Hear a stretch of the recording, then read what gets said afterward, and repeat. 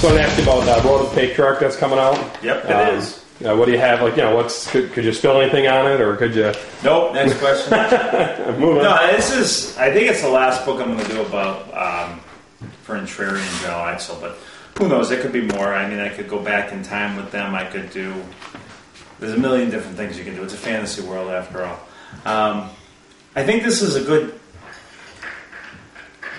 What's the word I want to use? I think it's an appropriate path for Fern-Trari. This book leads him down to a place he should have gone a long time ago, and I think there's a lot of character growth in this one, and it was really set up by the last book. Right. It's a good swan song. Is it? So you're not going to do anything with it for a while? Oh, maybe. Maybe. Yeah. I'm never going to say never again. I mean, when I wrote Passage to Dawn, I was convinced, and I told everyone that was the end of it for Drizzt. Right. And, that was, 10 books ago, 11 books ago or something for Drizzt. So, right. Or whatever. 10.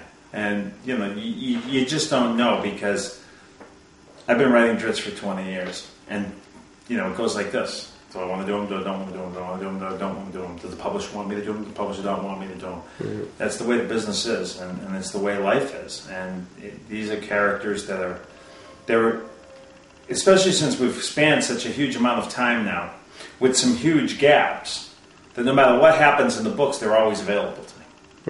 Right. I can go back and do what happened to Fern-Trari and Menzoberranzan before Drizzt and Catti-brie showed up down there.